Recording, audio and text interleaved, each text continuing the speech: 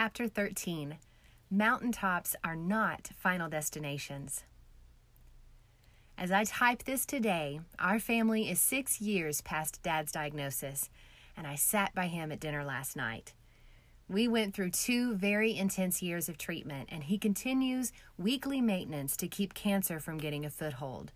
There have been many tears and praises and blogs and lessons learned through our family's journey with cancer. After all that God has done, even Dad has said he would not go back to who he was before. God has truly been faithful and has continued to work all things for our good. Dad's diagnosis and cancer battle was an obstacle that very much drew my attention to the land I sought. In my fear, I wanted to dig in, hold ground, and run to my homeland to tend to the things of this earth. God kept gently pulling up the roots that I desperately wanted to take hold of so that he could keep lifting me up to the plans he had for me. Each step of faith that I thought would finally get me to the land I longed for actually just took me closer to the next ledge from which I was to leap. The trip to Israel made the trip to Ethiopia possible. The trip to Ethiopia was my moment on the mountain, and what I thought was the whole point of all this mess, to bring my heart and will into full surrender to God. I've arrived at my destination. We've pulled this plane up to the gate. Now I'm ready to unbuckle and go claim my land.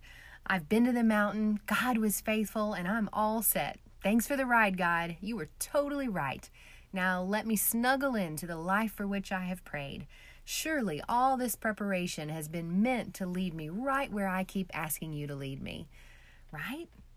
You take me through a series of obstacles to refine my heart and then give me everything I wanted.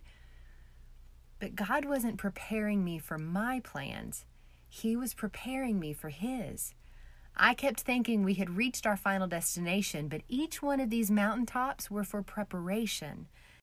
Each mountaintop was also a place where I could have chosen to climb down instead of leap off. I could have decided to be angry when Dad was diagnosed. I could have allowed fear to prevent me from flying. We always have the choice to choose belief or unbelief, trust or distrust, faith or fear. Thankfully, when the next cliff presented itself, I had seen enough with God in the leap before that He empowered me to let go and jump again. I went to Israel with Mom and Dad and my home church. God gave me all the people who made me feel safe. Then I went to Ethiopia with Jess because she needed me.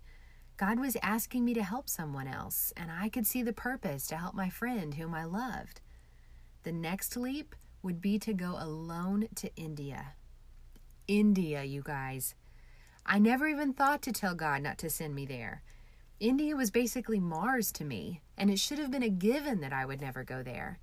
If I didn't want to go to Mexico and Africa, then obviously it's a no for India. His plans were starting to get ridiculous.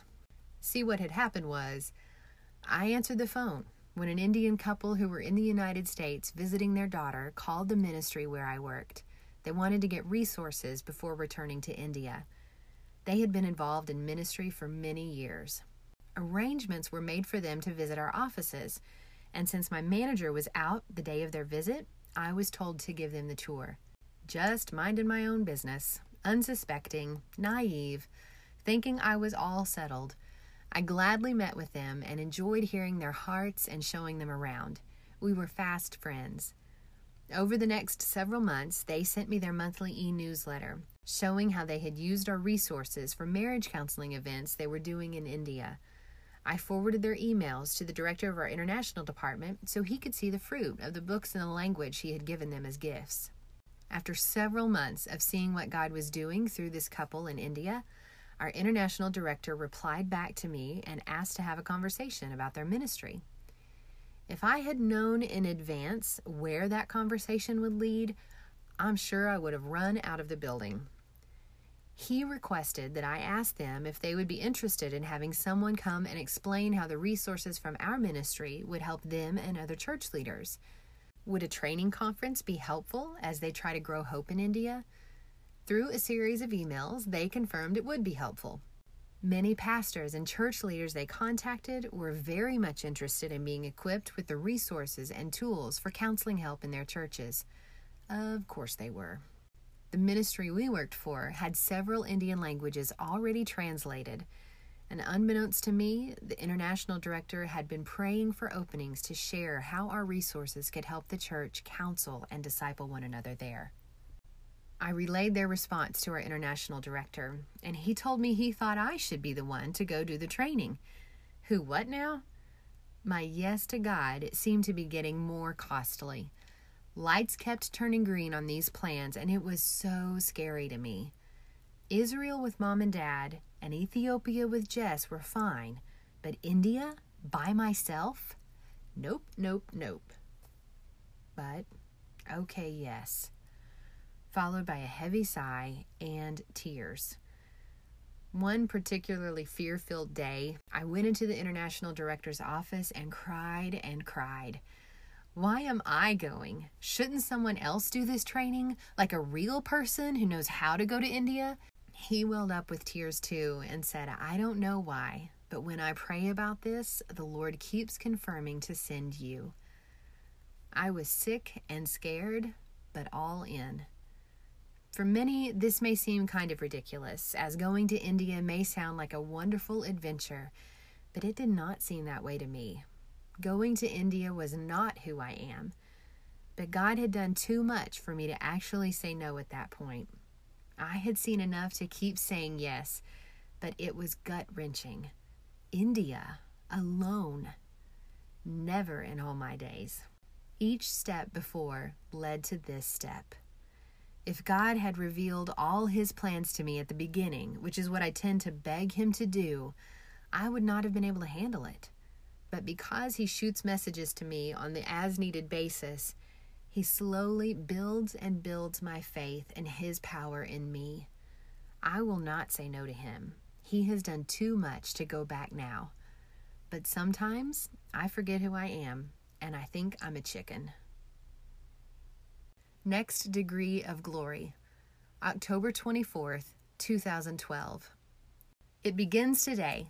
I'm going to begin sharing this India journey with you. 2 weeks from now, I will do my own proverbial version of jumping off the cliff, skydiving, trusting. It's funny how I thought moving to Fort Worth would be my big leap in life, but he keeps taking my breath away with new and further leaps. I'm so uninformed of the agenda. The more I try to figure the agenda out, the more anxious I get. The more anxious I get, the more I'm driven to seek him.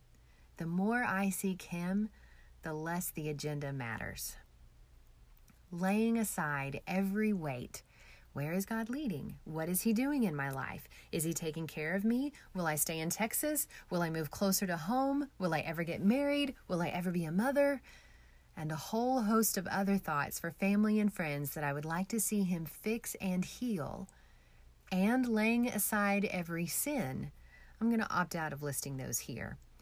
I'm going to run with endurance the race that is set before me, looking to Jesus. Hebrews 12, 1-2.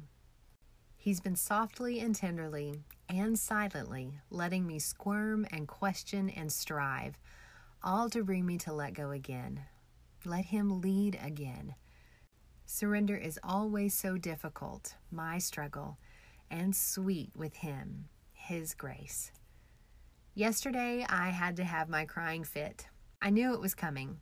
Preparing for India so outside of my preferred box is a little daunting to me. Daunting equals stress. Stress equals a moment of unabashed tears. My coworkers are so lucky. I didn't go out in the lobby and tear my clothes or throw ash around, but I did the equivalent at my desk with a friend who was a blessing in my life. We talked about God's silence. We talked about how the Holy Spirit is the one who will be at work in India. I just have to let go and let him do it.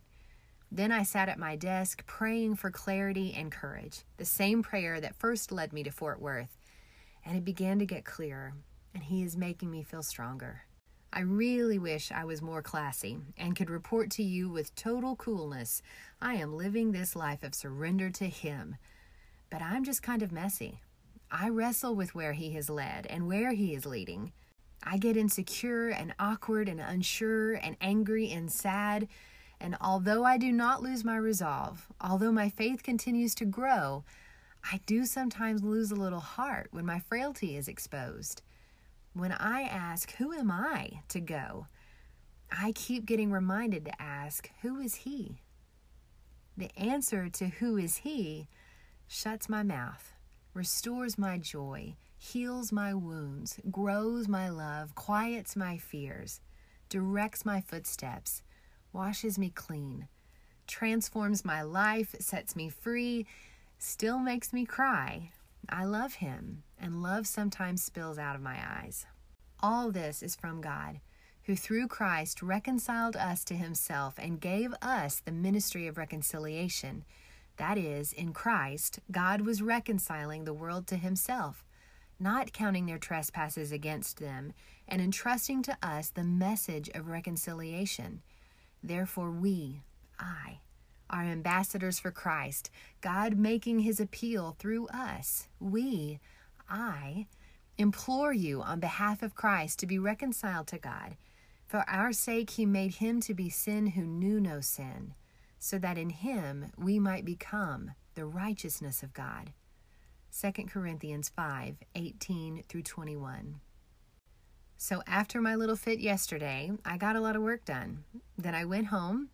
I listened to Simon and Garfunkel's Greatest Hits, one of my favorites. Had a fun conversation with someone I love, talking about ice cream and good news. Cooked dinner, worked on my church home group study that I will do again this weekend, read a couple of chapters of Love Does, and said goodnight to the day. This morning on my way to work, I accidentally hit Shuffle All Music on my iPod as I hooked it up to the car. The first song was a Willie Nelson song from his album Stardust, another one of my favorites. So I left it on shuffle. As I drove, the next song that came on was Alanis Morissette's Thank You. I have not actually listened to this song in years, and as I really listened to the lyrics, I began to laugh all the way to work. I don't know what all these words to that song meant to her, but I know what they meant to me. There are so many words from yesterday in those lyrics. Maybe that wasn't a coincidence. Maybe He shuffled my iPod? Can He not do that? You could roll your eyes at that, or maybe you might listen for Him a little closer in your life. He's kind of great. He is the God of the universe, and yet, because He is love, loves me. He takes care of me from one degree of glory to the next. Ridiculous. It ruins the mood to just type out the lyrics, but if you want to see them, Google it. Or if you have a second, maybe listen for yourself. For the record, I'm not on any antibiotics. Gracefully Frank.